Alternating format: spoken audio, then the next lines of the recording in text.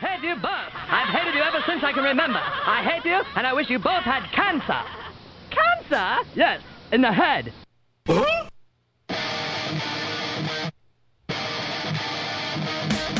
I'm as mad as hell, and I'm not going to take this anymore. Pay no attention to that man behind the curtain. Are you telling me you built a time machine? Kind of a DeLorean?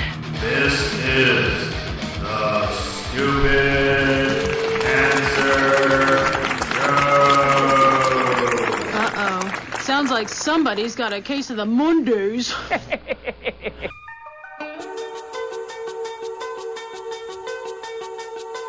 Hello there, children. Hey, kids. People seem to like me because I am polite and I'm rarely late. Don't worry, I got an idea. And now, the host of the Stupid Cancer Show, Matthew Zach. Not that there's anything wrong with that. Because he has a lot of chutzpah. All right.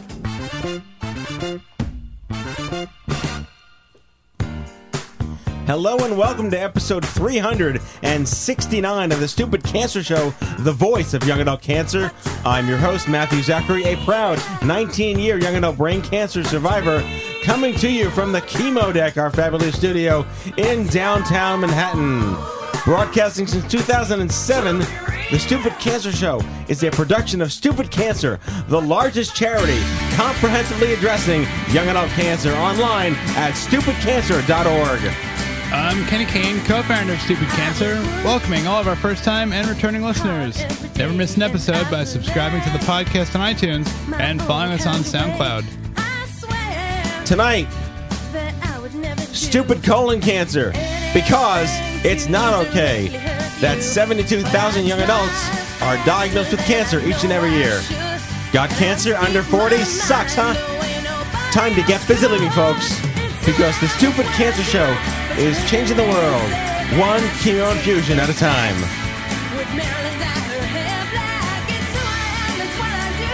When Dave Neway was diagnosed with Stage IV Colorectal Cancer in 2013, he and his partner Luis Freitas lives were turned entirely upside down. Dave and Luis join us right here live in studio to discuss leveraging all available treatment options and how life after cancer is beyond the cure, definitely a different thing. Survivor Spotlight on young adult breast cancer survivor and running coach Katie Anderson. Gonna be a great show. Here we go.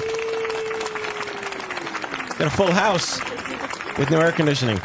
Hello, Kenny. Hello, Matthew. Noel Wimmer. Hello, Matt. Here. Mallory Rivera. Hi. President of the County. Dr. Sean Shapiro on the couch. Hey. And Janine Mortimer, our internet famous intern, waving from the couch with no mic. Janine posted a wonderful blog for us today about what it's like to be an intern here at Stupid Cancer. We got our internet fame today by posting it all over the universe, and very proud, considering that you came from the same stock as Kenny, who was my second intern. Yeah. And look what happened to him. I've overcome all my deficits. Exactly. Let's start with Mallory, because we launched CancerCon 2016 registration. Big deal. We did. That happened on Thursday. It's very exciting. We have lots of people already signed up. So Do we have a count? we have approximately 51 people signed up. That is Wow. 1/12 of the number of people that will be there. In technically one business day. In less than a week. Yeah. It's incredible. That's extraordinary. It's exciting. Really a big deal. And Sean, where are we at with our Giving Tuesday recap? Because we did a lot of really good things last week.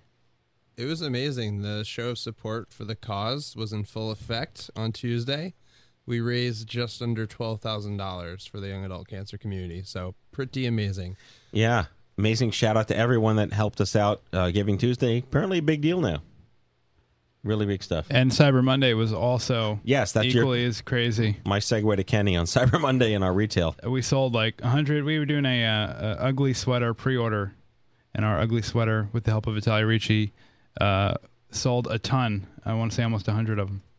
That is pretty amazing. Yeah, so we'll start to see the selfies this week because they're getting shipped soon. That's really great. That's really great. Anyway, Mal, as far as CancerCon goes, I wanted to talk about the agenda is now there. Yes. And we there's an have agenda. a whole, like 40 workshops and sessions and whatnot. You want to tell us about a few of them? Yes. So we have a lot of exciting sessions, bringing back some old ones from the past and some new ones like Chemobrain, a session on PTSD, survivor guilt, long-term effects. There's also a few sessions specifically focused on relationships. We're bringing back Ethan Zahn and his fiance, which is very exciting. Fantastic. We're also having a session specifically for women in relationships. Wow, very nice. And our friends at City at Hope, someone's coming to do a session about couples coping with cancer together. It gets better every year. Yeah, it's very exciting. We have a full 40 sessions, so wonderful. Good things happening. So my quick blurb is that I spent the weekend in Orlando, not at Disney World. I was at the annual meeting of the Association of Hematology, or the Academy of something like Hematology Oncology. It was like ASCO for blood cancer. And it's like this massive showmanship with these $100 million exhibit booths and whatnot. But the takeaways were really interesting. A lot of the diseases, including colon cancer, which we'll be talking about, are now, the medications and the technology are now catching up to the fact that they're applicable to young adults. And typically they build medicines for the people who get it the most, but now they're building medicines based on genetics. So young adults are now massive value, and I hate to say it that way, but we're finally matter to the big pharma universe because the drugs that they're producing work for us. So we're in a really great place optically and actually because we are the young adult universe and they need us. So A, they're paying attention to us, B, they're listening to us, and C, they're giving us money, which is what we need, which is exciting. So CancerCon is going to be full of all new friendships and partnerships from the pharma groups who are doing good by their word to actually help young adults fight and beat cancer, which is a big deal. So that's my quick update. All the science and all that nerdy stuff is online at hematology.org. You guys can follow them at @ash_oncology on Twitter. But with that, let's kick off our Survivor Spotlight. Katie Anderson is a breast cancer survivor and avid runner who loves getting people excited about exercising. I'm exiting this conversation. Having seen and experienced the benefits of exercise post-diagnosis and treatment, she volunteers with the Ulman Cancer Fund for Young Adults and their Cancer to 5K program. She recently guest starred as an expert at OMG East here in New York City. Please welcome to the Stupid Cancer Show, the one and only Katie Anderson. Hello. Hello. Where are you calling in from? Oh, I'm from Virginia, Alexandria, Virginia. No, I forgive you. It's okay. Anything like west or south of Jersey is like Europe, so it doesn't matter. But, I mean, your story's great. I mean, the whole idea of, like, what defines why are young adults different? Not any better or worse or special, but why are we calling ourselves young adults? You were emblematic of that. You're a mom of a 15-month-old child. That doesn't happen when you're 80 with breast cancer. So I really think you're taking a very active role personifying our mission and by working with Ulman Fund. And thank you for helping us out this fall here in New York. Yeah, it was a really great conference to be a part of. I was honored to speak and be on the panel. So let's talk about your story. I always like to ask our guests, what was life like 6 months before you knew it was going to change? And what was that like for you? Say that one more time, sorry. What was life like for you 6 months before it all changed? I guess I was, teaching third grade and doing lots of triathlons. I was a really avid runner and triathlete, so I was busy training and busy lesson planning and hanging out with my then boyfriend, now husband. And yeah, I guess just enjoying living in Washington, D.C. So your boyfriend clearly stuck with you through all of this. Can you talk about how the relationship probably went through some challenges, of course? Yeah. Very challenging, but I don't know if I would have gone through it without him. He stuck by my side the entire time. It was kind of serendipitous. We had talked about moving in together, and we kind of went back and forth, and we decided to move in together just a little bit before I was diagnosed. And, going through that, just the sheer diagnosis at being, 28 years old was hard enough. And then having a mastectomy and not being able to do anything on my own, let alone, I had to have him pull up my pants when I went to the bathroom, and all these things that we kind of laughed about, and it was kind of comic relief, saying like, oh, I bet you thought you wouldn't do this till I was 80 years old. Well, hi, I'm 28, and now you can help me shower. Isn't this great? Yeah. So, things got really intimate, but going through that, we realized that if we go through that, then we probably can go through pretty much anything. So, how many months did you go through symptoms or whatnot before you had a proper diagnosis? I just went to my annual gynecology appointment, and my gynecologist, thank goodness, found the lump. I wasn't doing breast exams, and I would have found it if I had, because I had very small breasts, and it was quite obvious once she found it. And she, was really on top of it. I've heard lots of stories where, doctors say, oh, you're young, don't worry about it, come back in a year, we'll see you, or come back in 6 months. And she said, hey, I think you should go get this checked out. And I'm really thankful that she said that, because they caught it really early. And I don't know, what would have happened if she hadn't been so aggressive with it. So. Well, we need to get that doctor on the show, because we need more doctors like that who are aware that this actually happens. And you're right. I know. Yeah. I have had friends who, not had as good, prognoses because of their doctors not being vigilant. So I felt really lucky. So you went for an immediate, did you have a bilateral mastectomy?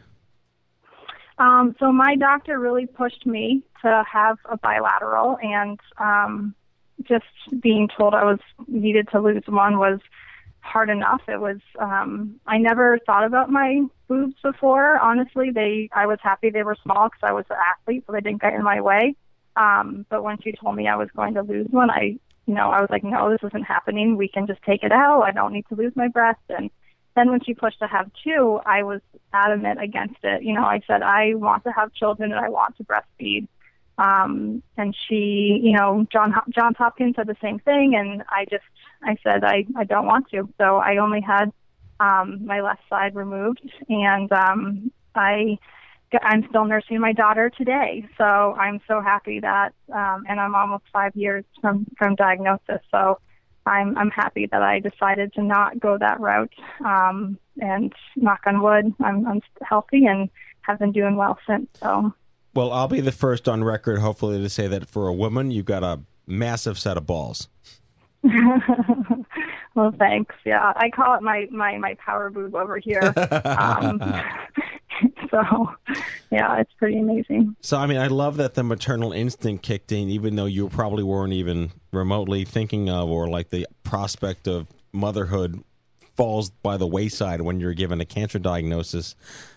Was that brought to your attention that whatever treatment you might have, or whatever chemotherapy might have been facing you could, create a sterility concern?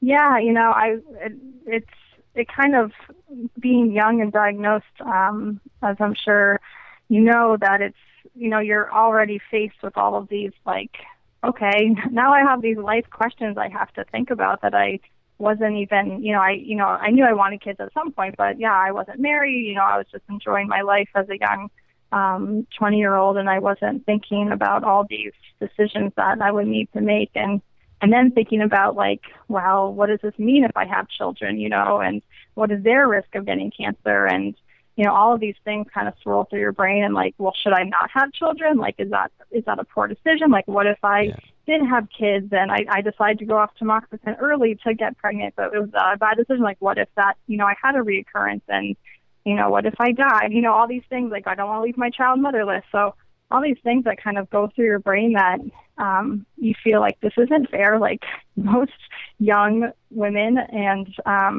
young to-be moms don't have to deal with those decisions. But, it was kind of just a crazy experience. And one, though, that I feel like I can kind of look back now and say, wow, like, I don't define myself by that anymore, by those experiences and by cancer, which is kind of a nice feeling. No, and like I said, this is such an emblematic story of taking control of something you don't have control over, and like a decision to go against what everyone's telling you, where they don't consider the quality and the meaning of your life against the cost of, like, they don't want to have the patient, not show, they don't want their patient to die because they didn't do what they said they were going to do, but yet you defied that. And we hear so many stories of people defying it. I actually turned down chemotherapy when they told me it would help me live a little better. And I said, no way. You've done enough to try to kill me with this. And here I am 20 years later. We had a woman on the show a couple of weeks ago who went against her doctor's orders to do complementary homeopathy in conjunction with her. And she's fine now. So I'm all for this. I think the part of your story that I'm most fascinated about, which starts a whole other level of discussion, is you are an athlete. You were always an athlete, and yet you still got cancer. So, what does that mean to the George Burnses of the universe who smoke and drink for 100 years and don't get anything? And then here we are, these young people that are fit and vegan or whatever. Mallory what are you, vegan now, Mal? I am gluten-free. Gluten-free, okay. So I still me too. I eat just animals. went gluten-free. Yeah, so this is how I feel my old manhood kicking in when these crazy kids with their food. So you were in the fit prime of your life, and this happened to you, and now you are espousing all the values of exercise and wellness, and you did an exceptional job on this panel at our conference here in New York, OMG East. How do you reconcile the two? Yeah, when I did get diagnosed, I remember a lot of my friends were like, but you're the healthy one. How did this happen? You're really, into exercise, and you eat well, and you don't eat meat, and you're always watching all these, different, superfoods and making sure you're just being really healthy. And yeah, it was kind of hard to not be really angry with your body and be like, hey, I treat you really well. Why yeah, did you exactly. kind of stab me in the back here and turn on me? So that was definitely hard. And then it was hard to, have a mastectomy and not be able to even walk, when I'm used to training for marathons and, going out for long bike rides and swimming and, doing push-ups, all these things that you need to use your chest and your core and your back and stuff for. So that was really hard. And especially then when you do see people who clearly do not take care of themselves and, I'm happy that they're alive and they're well. But sometimes you're like, God, I thought I was doing it right. Why does this happen? So it just kind of I guess, my dad was diagnosed 3 years before I was, and same thing, super healthy guy, and we kind of were just well, I guess cancer doesn't discriminate. That's a good thing, I guess. But I think I kind of took that those feelings and wanted to find a place to give back to cancer patients and cancer survivors, and I found the Almond Cancer Fund, which is an amazing organization, and being able to volunteer as an exercise coach, because some people run, some people walk, I found so much meaning in that, to be able to say your situation sucked and it might still really suck, but I'm going to help you get through that through some sort of movement and help you to find some balance in your life through exercise. Right. So let's throw a little love at the Almond Cancer Fund online at almondfund.org. They're one of our favorite partners in the young adult cancer space, and their Cancer to 5K program. Why don't you tell us a little bit about that specific support service? Yeah, it's really neat. It's a 12-week program, and it's for any, it doesn't, it can be for young adults. It can be, sometimes we have really young runners. Sometimes we have runners who were diagnosed maybe, 15 years ago who come back. So you can be in treatment, you can be out of treatment, any type of cancer, of course, and you get a 12-week free exercise program. And at the end of it, you either walk or run a 5K. So it's really neat, and it's more than just this, let's get together and work out. I kind of call it a support group and movement, because there's so many people coming together who most of them don't know each other, but they've all been in the same place, or they all are in the same place. And whether or not you talk about that every time, I think being around people who are going through what you're going through is it's nice to be in that space together and to just feel comforted by that. And then sometimes too, I would say, oh, hey, like, are you having issues with your tissue expander? Like, what's going on with yours? We could kind of talk about different things that we were going through that other people in the group were going through. So that was nice too, to have that support. But yeah, people, start out, some of them have never ran before and they end up running the whole 5K, which is pretty cool. And it seems like it really boosts their confidence. And, exercise does so many amazing things for your mind and for your body. And I think that they really feel that, which is great. So I usually ask the question, like, what do you tell other people? What would you like? What's your message to other people in your space? And it's like, don't have a double mastectomy. Like, that's your hashtag. Exactly. Yeah, I mean, I feel like if you're diagnosed or if you're going through, a cancer, issue, I would just say, like, try to, as much as you can, like, try to stay positive. I know that's so cliche, but, try to find something that can be your outlet, whether it's exercise or something else. Exercise was my outlet, but whether it's like going out and gardening or, just getting some fresh air or going to the movies or just getting out and doing something, because I feel like you can just get so sucked into that dark space.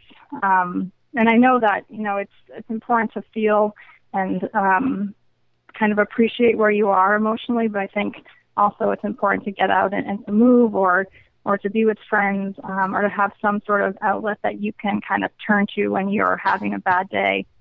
Even now, if I was getting kind of thinking about all this stuff and thinking about this, this podcast and talking with you all, I started to get emotional again because I haven't really thought about my whole story and situation. And, I just was crying the other day and talking to my husband. And, even if you're having this like 5 years from diagnosis, having an outlet, being able to talk or have support, I think it's just so important. Well, you're doing it right, and I should just reiterate, epic props to your husband for sticking with you and being the man. That's a really big... He is the man, It's yes. a really big deal. We don't take caregiving lightly here. It's a major concern, a major undertaking, and our next guests are emblematic of that as well. So, Katie Anderson, breast cancer survivor, mom of a beautiful 15-month-old. Congratulations on that. Avid runner, epic stupid cancer advocate, volunteers for the Ultimate Cancer Fund, and apparently newly gluten-free. Thank you so much for joining us here on the Stupid Cancer Show. Thanks for having me. All right, take care. Good luck. Thanks. Bye-bye.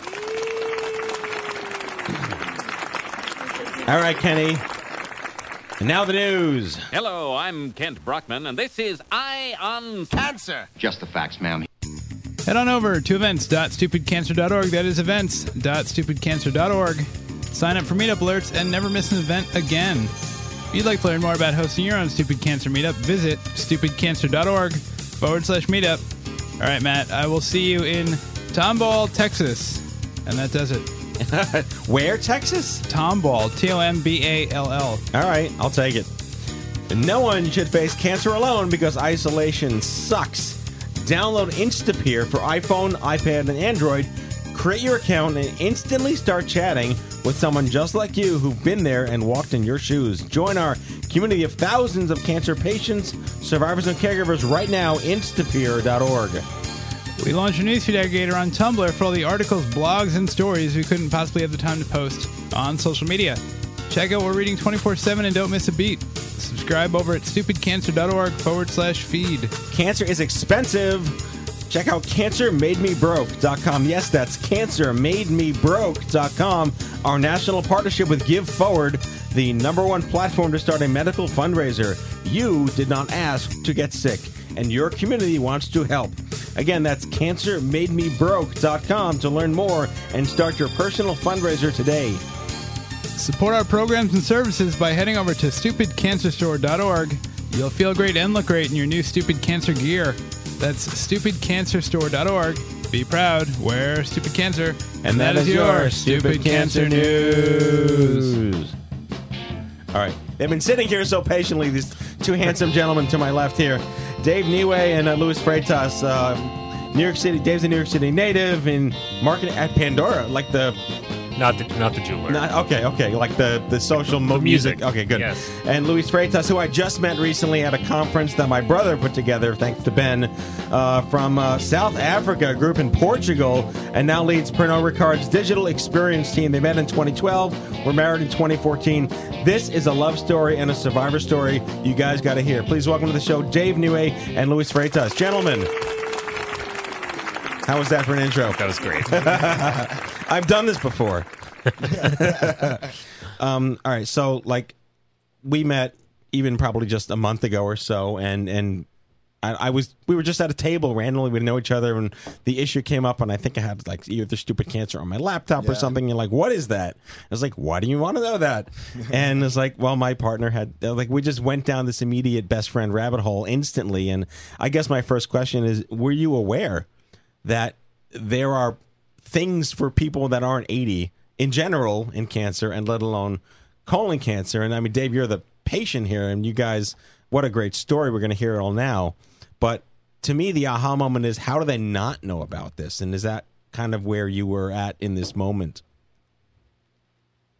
Yeah, I think I did. I think during some of my like initial sort of like internet researches, like very late at night, I think I definitely came across stupidcancer.org at some point. And I'm sure I gave you my email too, so I'm sure I get emails from you somewhere. But, probably. But then I think after a certain point, I kind of regretted. I didn't really want a lot of incoming communication, like reminding me about cancer or the word cancer. Of course. I was like, I'm just gonna back away from that. But like, yeah, I think you guys were like really accessible, easy to find, just some very simple internet searching. Some good SEO happened. But that's all this guy, the redhead here, is in Nice charge job. of everything. Nice. Yeah. Now, I remember, at least in the beginning, when we tried to do some research and try to understand what were the statistics, what was out there. And I think sometime like a month in, we forbid ourselves to go online and look for the statistics because we realized this is not going to help us in any shape or form, because the statistics were highly skewed, specifically for stage 4 colon cancer. So at a certain point, we told each other, okay, we're just going to listen to the doctor. We're not going to look online, and that's it. Well, that's perfect then. So we have to not, I mean, the elephant in the room is, how the hell does someone not 80 get colon cancer? Like, that's the big, we've seen this huge uptick, and I was mentioning this briefly to you, so where blood cancer and breast cancer are the biggest young adult cancers if you look at incidence, but colon cancer has gone from like 5th to 4th in the last 5 years, next to thyroid cancer. So it's even moving. So it's not like we're getting it detected earlier, which gives you the illusion like more people get cancer over 60 because they're getting screened. It's not incidence.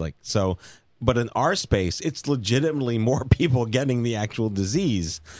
What was, you heard my question to the first guest, like, what was life like for you together as this was yet to be a thing? That you're like, before you're diagnosed, you're just being normal and living your life, right?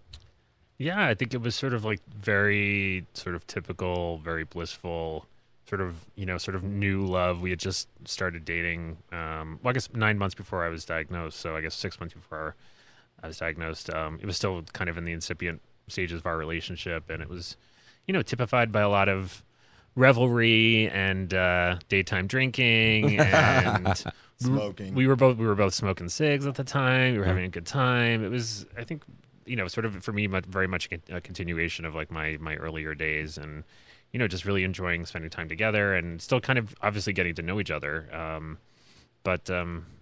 Yeah, anything to add? Did I leave anything out? How did you meet?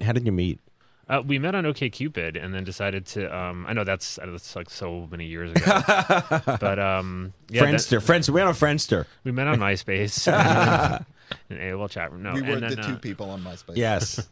But yeah, we decided to eventually meet up in person, and obviously hit it off. Well, that's really wonderful. So you're from Yale. Went to Yale. I'm from Yale. You went to Yale. I'm a state school guy. I look at Ivy Leagues, and so you did double dipped Ivy League, Yale and Columbia. Couldn't get enough. What was your degree in? So undergrad, it was in political science and music, and then for business school, I was mainly focused in marketing management. So we have something intensely in common that's very rare. We've both been playing piano for 31 years. Whoa. Yeah. It's weird. Mm-hmm. Yeah. So we're gonna have to have a dueling piano off. All right. I'm the trophy wife. with Belgian beer as our prize. How's that? So let's talk about let's talk about your diagnosis, and then we'll talk about where your relationship, everything just blows out of the water. Sure. So what were your early symptoms? And I mean, most young adults are stage 4 because we're probably going to hear why. Yeah, I mean, I didn't have any symptoms. I guess that's kind of like the scary part, is that like the only signal I like really tangibly felt from my body was like a kind of a dull stomach ache, and kind of like the left part of my stomach. Maybe. Which could have been that steak you ate the night before. It could have been. I just had like a cabbage salad. It literally could have been anything. Yeah. So I didn't really think that much of it, but it persisted for like 2 or 3 days, and finally to the point where I was like, oh, maybe I should just go to the doctor. And Luis and also my mother were very supportive of that idea, and sort of urged me to go. And was it right then and there, or did they dismiss it? Did you come back?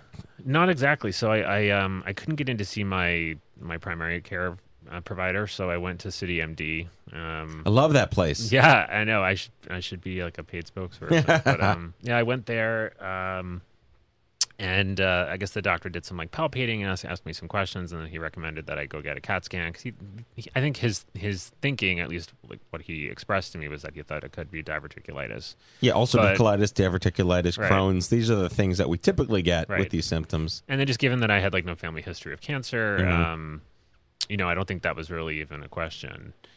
So I went and got the CAT scan, which sucked. That was not fun, obviously. And then they called me back the next day, and I guess both Luis and I had kind of like a weird feeling about it, so we both went. And yeah, they're not supposed to call you to come back the next day.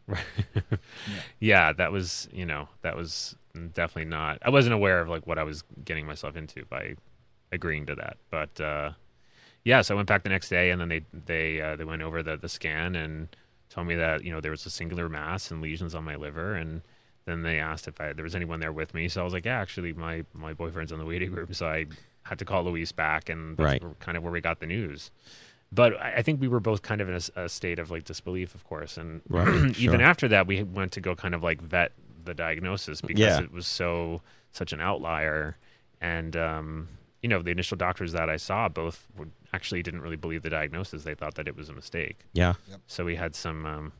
did you get like second opinions, or what, did you start? You said you pledged no internet, or was that no? You didn't. That wasn't pre no internet. Pre no internet.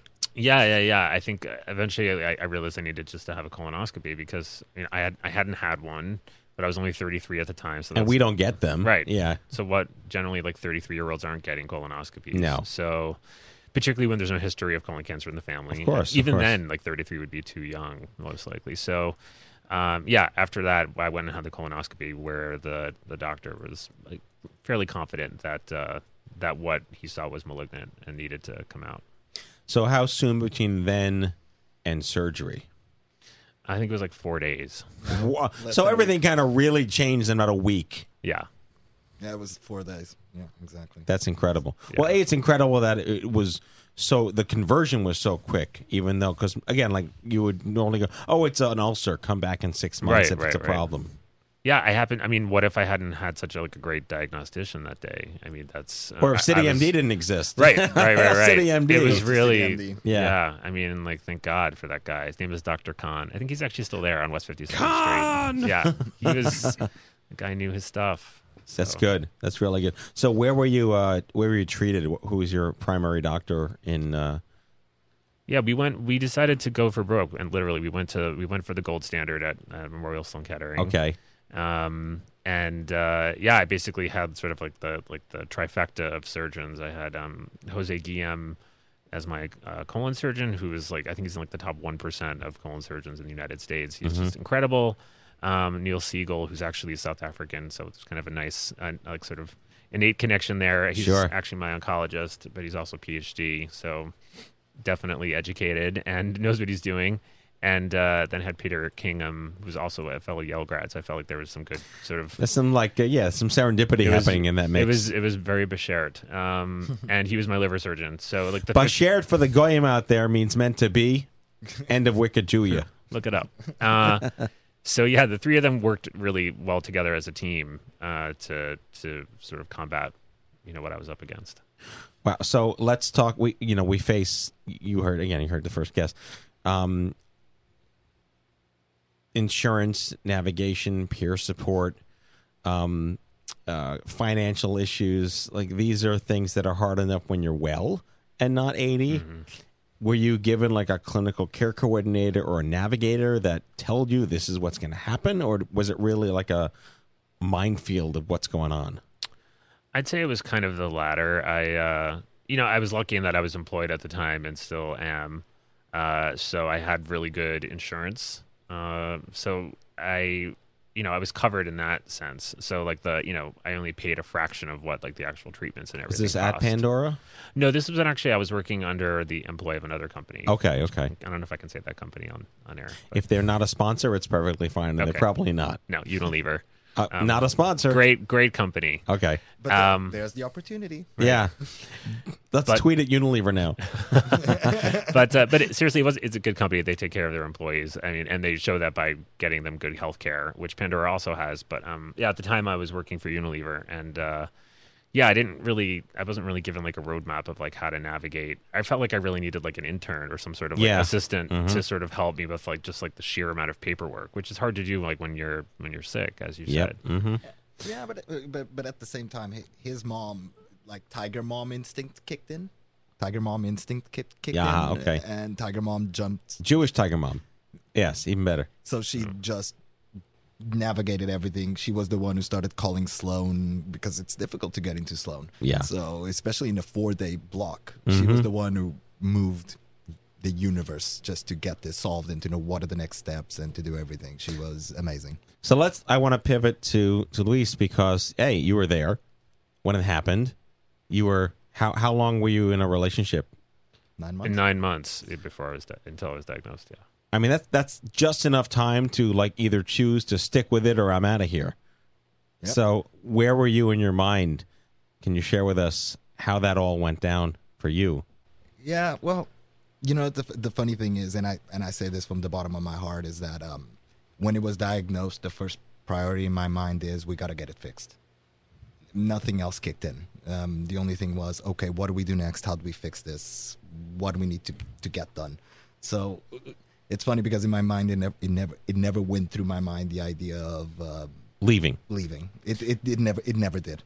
And that is an equal balance to some of the horror stories we hear where partners just say goodbye. Yeah. Marriages just end, engagements stop because people can't deal with it. So again, like our first guest, the husband, she wasn't even just dating, right?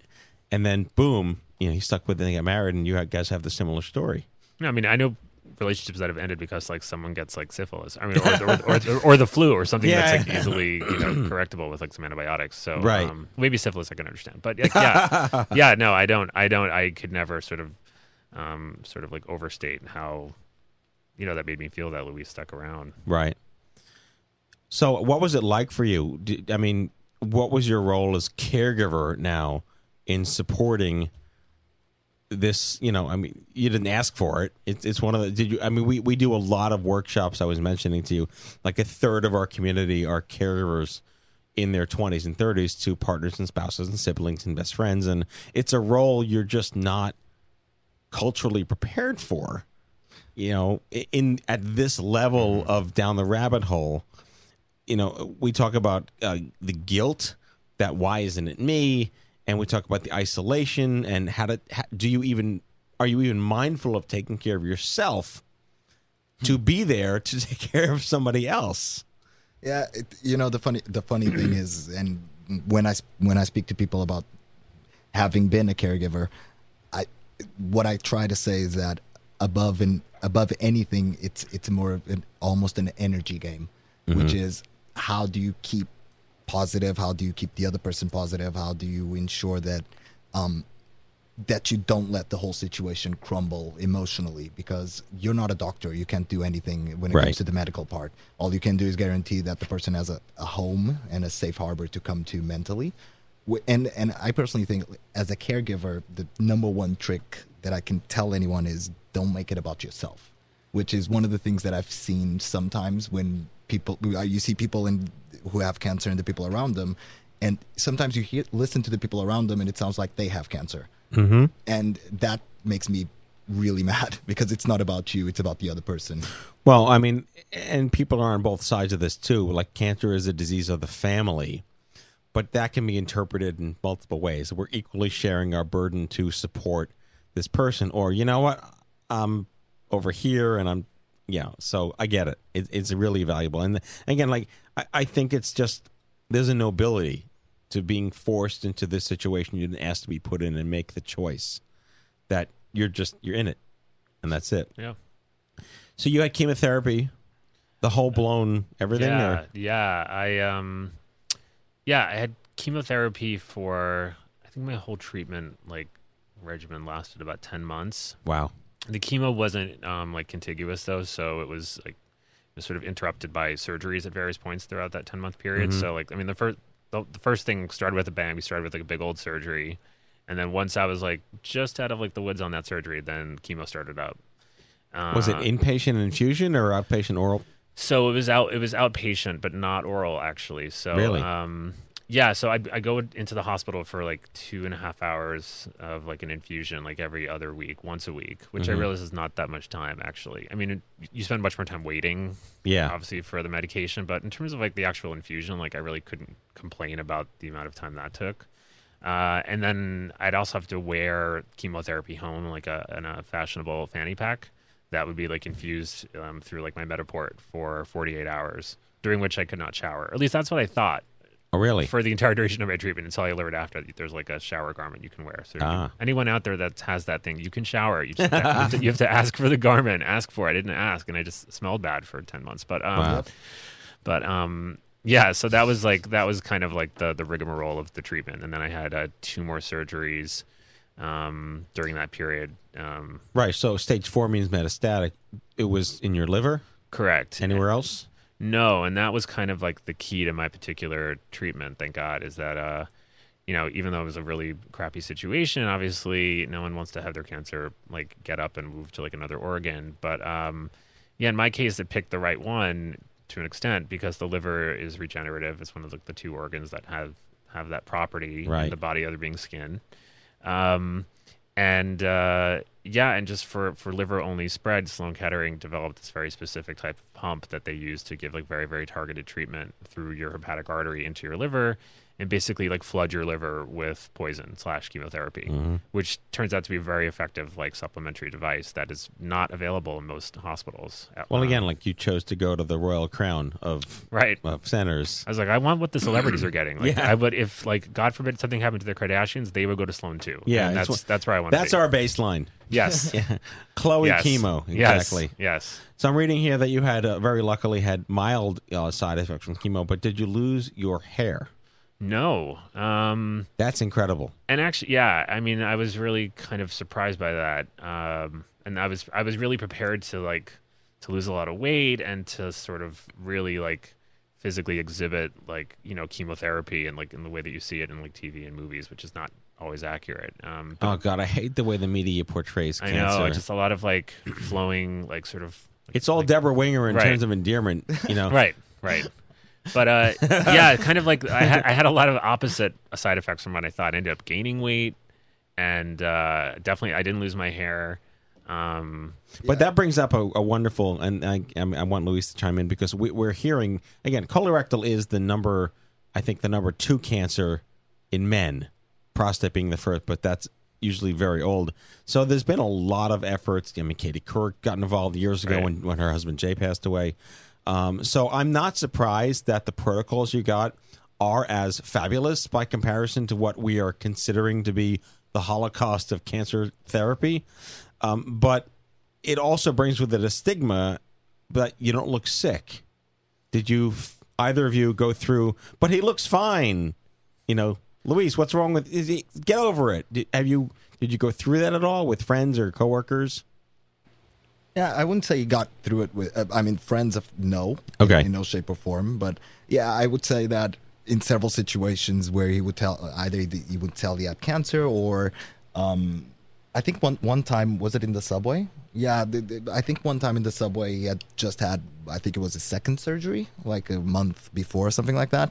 And he said in one of those places that are for people who have some sort of disability or Right, need right. to sit. And I think somebody actually criticized. Oh you, yeah, wasn't it was the Long Island Railroad. So I mean, Of course, anything happens there. Let's not kid ourselves. I mean, that's not like a place of positivity. So It's the Walmart of public transportation. yeah. I mean, it's a big check minus for Long Island. Yeah, but I remember you sat there and the person was complaining, and he said, "I had cancer." The person literally looked at him and said, "No." Yeah. So that's it. Yeah, but yeah, to your point, I didn't like quote unquote look sick, so I think that was confusing. I mean, particularly there were occasions, and I was very self sufficient during my chemo. I mean, I think during treatment, I mean, in terms of like the caretaking, I mean, I still cooked like all of our meals for the two of us and took care of our dog. So he's the chef of the family. Yeah. I like to say that I kept him busy. Fair enough. No, but I mean, but that was I really insisted on that because I still wanted to. I was able to do those things, and I just still wanted to be able to have that normalcy. So, but yeah, there were definitely times when I'd be leaving an infusion or something, and the people on the subway, there'd be plenty of space, but people wouldn't necessarily look at me and be like, "Oh, I should really give that guy a seat." Like he just had chemo. They would have no idea. Mm-hmm. But I was like physically feeling like such crap. I mean, it's an interesting sort of cultural tipping point in perception of disease, especially cancer, when everything's bald and dying kids. We worked with a show on ABC Family called Chasing Life for the last 3 years, and the lead actor, her name is Italia Ricci. She played a young adult facing cancer, and she did a really good job portraying it as like legit millennial in the real world. We were an advisor to the screenwriters, and even our stuff was on set in actual episodes. But I remember going back to the stigma when we first launched the social media campaign for people to watch this. They're like, "She's not bald. It's episode 2. Get over yourself." Right. Yeah, and then towards the end, when she was starting to lose her hair, the people were like, "Why is she losing her hair? People don't always have to lose their hair." So you can't win, Right. but it's a good problem to have. Yeah. I like that you're mentioning here that you sought sort of I hate to call it alternative. It's not really alternative anymore. Like just holistic. complementary, holistic mind body. That stuff matters so much. And everyone's like, "Well, there's no science, but it works." So you want to tell us how you both is that your dogma even before this? You were into that? No, I feel like I've become like super new agey. Crystals? Yeah, crystals. Okay. Gargoyles. No, I just realized, I think pretty early on, and so did Luis, that at least, I mean, for a lot of people, and specifically for me, I tend to like run a bit anxious, and like think through things a lot, maybe even overthink them. Like cancer is such a mind game, I think, and I realized that like while Western medicine obviously is gonna, help, the majority of like my malady, I think like there has to be some other influence in there, and that's kind of when I turned to sort of other treatments and sort of supplementary. Can you give us some examples? Yeah, so one was getting on like a pretty steady acupuncture regimen. Obviously it's been around. It's a practice that's been around for thousands of years. Yeah, it must be something right about it. Yeah, definitely. And I still, I think, in retrospect, now that I'm like in remission and everything went well, like, I can't really quantify like which part of my treatment accounted for how much of my success. But, right. I kind of don't care. I think. Yeah. I think maybe the acupuncture did even more than I think it did, but it just put my brain at ease, I think. Mm-hmm. And I think there's something about like the physical nature of like kind of being like pricked with needles and like sort of letting toxins out. That's kind of what like the visualization is that I use to accompany it. That feels really good, I think, on the brain. I also got on a bunch of like herbal supplements from the same practice. Okay. Was that here in the city as well? Yeah. It was a practice called Inner Source Health, which was great. We can give them props. That's fine. Yeah, Inner Source Health. Yeah, my acupuncturist Cynthia is the bomb. She's great. And yeah, they took really good care of me. And then like what else? I'm trying to think what else I did. I mean, obviously, like I think getting a therapist is a good idea. Wait, were you working the whole time too? Did you have to take any time off, or it worked? Yeah, I basically worked through it, which that's great. Except when I was like, immediately post-surgical. Of course. After those larger surgeries, like on my liver and stuff, and where they're like really cutting you open, like I needed like a good 5 to 6 weeks to just be able to like get up and moving again. And the HR people were fine with that, and they bent over backwards, literally, to make it comfortable for you guys to get through this and time off and medical leave and whatever. Yes, but I think I wasn't planning on having so many surgeries within such a short time period. So eventually my like short-term disability ran out, and wasn't covering my salary at 100% or close to it. And that's just that differs by state and I think by company. So that's tricky. And I had to lean on my parents actually to help support me because I didn't have the money. I wouldn't have had the money to pay my rent. We just found out that there's like a mic drop serendipity moment. I'll let Kenny. We had your acupuncturist on the show about a year ago. That's awesome. Yeah. She's awesome. Her husband is a cancer survivor. Yeah, he is. Yeah, John. Which is why I think I felt like immediately in good hands with her. She also was one of our wellness panel with Katie. That's right. Oh. All of the serendipity it's happening today. There we go. The karmic universe is talking. It all comes back to the Chinese. Exactly. I do want to say I overused mic drop to mention the serendipity, but I believe the mic drop of your story is how Luis proposed to you the day it was confirmed that it was cancer. I know, it's stolen my thunder. Do you want to explain how you did that, Luis? Yeah, I mean, we have to know that story. Yeah, so we went for the colonoscopy that day in the morning, which, by the way, I do have to say, from my company's side, Pernod Ricard was amazing. From the second they knew this was happening, I wasn't the person going necessarily through it, but as the next of kin, my company gave me immediately all the time off that I needed, so I could go with him to every single surgery, appointment, etc. So he had the colonoscopy, and we got the news, and it was like the final confirmation that we were waiting on, confirming that he had the colon cancer. And so after that, we went to a diner with his mom called the Cosmic Diner. Where is that? It's on 8th and 52nd, I think. It used to be on Broadway back in like the 90s and early 2000s. Okay. It moved. All right. Same menu. Yeah, and I have no idea why we ended up in the Cosmic Diner, but we just ended up there. And we were ordering food, like it was 11 o'clock, something like that, 11, 12. And his mom went to the bathroom, and we were talking, and I just turned to him, and I said, "Marry me." And he said, "You serious?" I said, "Yeah, marry me." His mom then arrives, and I said, "We're getting married." She must have been quelling. No, I don't think she like really processed it initially. No, I think she was so overtaken with everything that was going on that she was like, okay, that's fine. Yeah, cheese. Yeah. But what I told him at the time, and I spoke it from the bottom of my heart, is that I wanted him to believe as much as I did that he was going to get through it. Mm-hmm. And I told him I wouldn't marry a dead man. There you go. Just marry me. Just do it. But I ended up like I held Luis to that, and I basically said that that I didn't want to walk down the aisle with him until I definitely had the cancer like out of my body. So that gave me a little bit of time to prepare for our massive wedding in City Hall, which was right after Domo was killed. Right. Yeah. So you were again a secondary social emblematic change of what a great way to seal that. Yeah, we did two things. Is one, okay, let's get married when you get this treated, then that's fine. For me, it was the gesture, and at the time we bought these $10 rings from a street fair in Hell's next to the funnel cakes. Were they ring pops? They were ring pops. They might as well have been. No, we had to take them off when showering because that's how rusty they would get. Oh, God. That's how bad they were. But you know what? We wore them until last week. Really? Yeah, we wore them for 3 years. I love those rings. They just mean so much to me.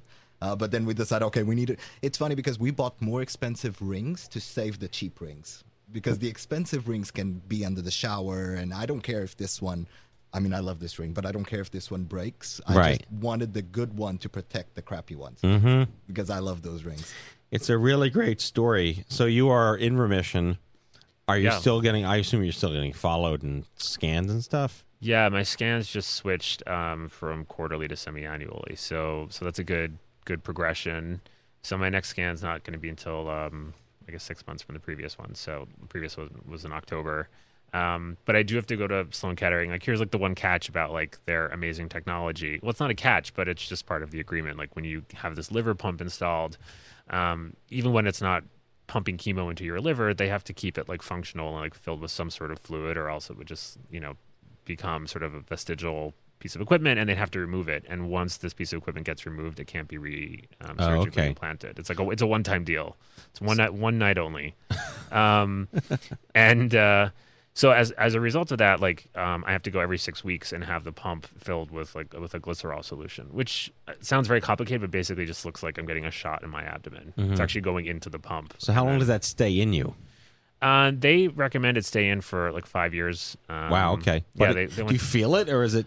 Yeah. Okay. Yeah, it's probably about the size of like a hockey puck. Oh wow. Okay. But it's like always funny at the airport too, because like it kind of looks like a bomb in my body, and whenever I'm going through, you have a card or something? I do. I have like my trusty ID card that just shows like what like the sort of like vague object is. Have you ever seen the movie body. Frank? No. Oh, okay. Reference can be lost on you. Oh, sorry. Never mind. Nice try. I hope he doesn't have cancer. But but in any event, yeah. So like that's part of my maintenance and treatment. That it's not painful, and like in fact like nothing's happening. It's not. But it's a good problem to have in the sense it's minor inconvenience, and it's right. So I want to just wrap up because you had put in there that life doesn't end with cure, and my whole big angry stank soapbox thing these days is that no one understands that except people who've gone through it. And is it even feasible to impart that wisdom to the general people that cancer never really ends when they say go home? Yeah, I mean, I think at least like in my case, I feel like my experience is a little bit tied to like having this piece of like equipment in my body, and like when that comes out, then I will kind of feel like there's a bit of like a sort of an endpoint. But yeah, it's at once kind of like comforting and a little bit frustrating that like you're always kind of a cancer patient. Like, I mean, I think you can see it that way. Some people don't, but having been through the experience, I feel like that never really leaves you. But it just gets a lot further away in like your rearview mirror. It's just like it's not something that like I think you really should like forget that happened, because it's it's very formative, and surviving it is something that's very important. But I also feel there's a bit of a illuminating feeling to it, because I truly think after living with this whole situation that you're just reminded of a mortality that was always there. Yeah. And I just feel that you can see it as something very negative, which is the pressure and the anxiety that it causes in you for the rest of your life. And it's there, and let's not deny it. But at the same time, you can always go back to it as a reminder that it can affect any one of us. Yep. And it's just a matter of learning to deal with it on a day-to-day basis and focusing on the positive aspects. I like your previous guest when she said focus on being positive. It sounds like a cliche. Yeah. But I cannot actually reaffirm that enough. When you have a doctor in front of you saying there's a 20% chance that you'll be able to cure this, which was what Dave heard from his liver the first time that they got it checked. You either focus on the 80% or you focus on the 20%. Yeah. And that can make an unbelievable difference down the line. What a great story. It's a really great story. What is that movie, Frank, that you were trying to be relevant about? Gosh, now I'm not it's Michael Fassbender, and he wears a paper mache head his whole life, painted, and whenever he goes through security, he says, "I have certificate." That's a waste of a face, but fair enough. Yeah, exactly. I mean, just to talk, to expound on that, a lot of people who go through this, they really do want to put it behind them, and that's perfectly fine. We're not like, you must be blah, blah, It's how you choose to make it part of. What are you showing them? Getting a Frank visual. Oh, okay. It's really how we again, like it sounds hokey. It's how you choose to get busy living, and if this is the life you want to live, then that's fine. And we see a strong percentage of people that are willing to share their story and be there for the next them, and be that, I mean, the LGBT community in our universe doesn't realize that it has people like you to know exist.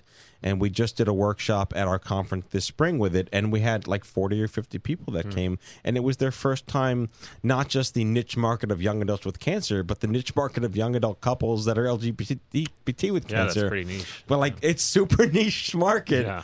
But we are becoming that community, and how you choose to be involved or get involved or support what we're doing is very meaningful. And that there are so many other services out there that are doing great work just for our generation and the next generation too. it was serendipitous that my brother brought us together at PivotCon this year and that we met.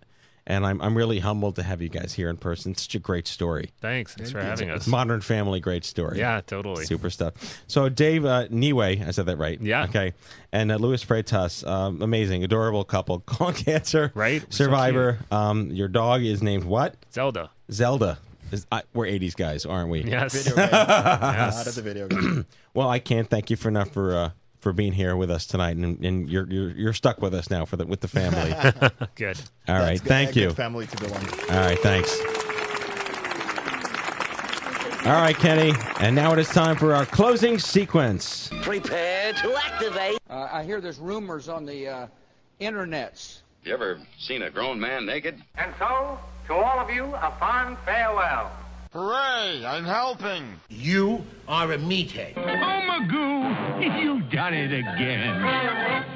That was so terrible, I think you gave me cancer. Okay, folks, that's our show. The 369th episode of The Stupid Cancer Show. Never miss an episode by subscribing to the podcast on iTunes and following us on SoundCloud.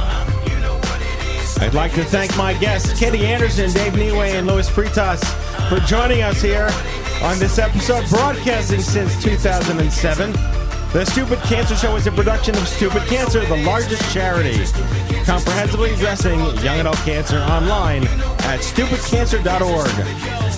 Coming to you from the chemo deck, and on behalf of my team here at The Stupid Cancer Show, we hope you had as much fun as we did poking a stick at Stupid Cancer. Thanks for listening, and we'll see you back here on the next exciting podcast of The Stupid Cancer Show. Have a great week, folks. Goodbye.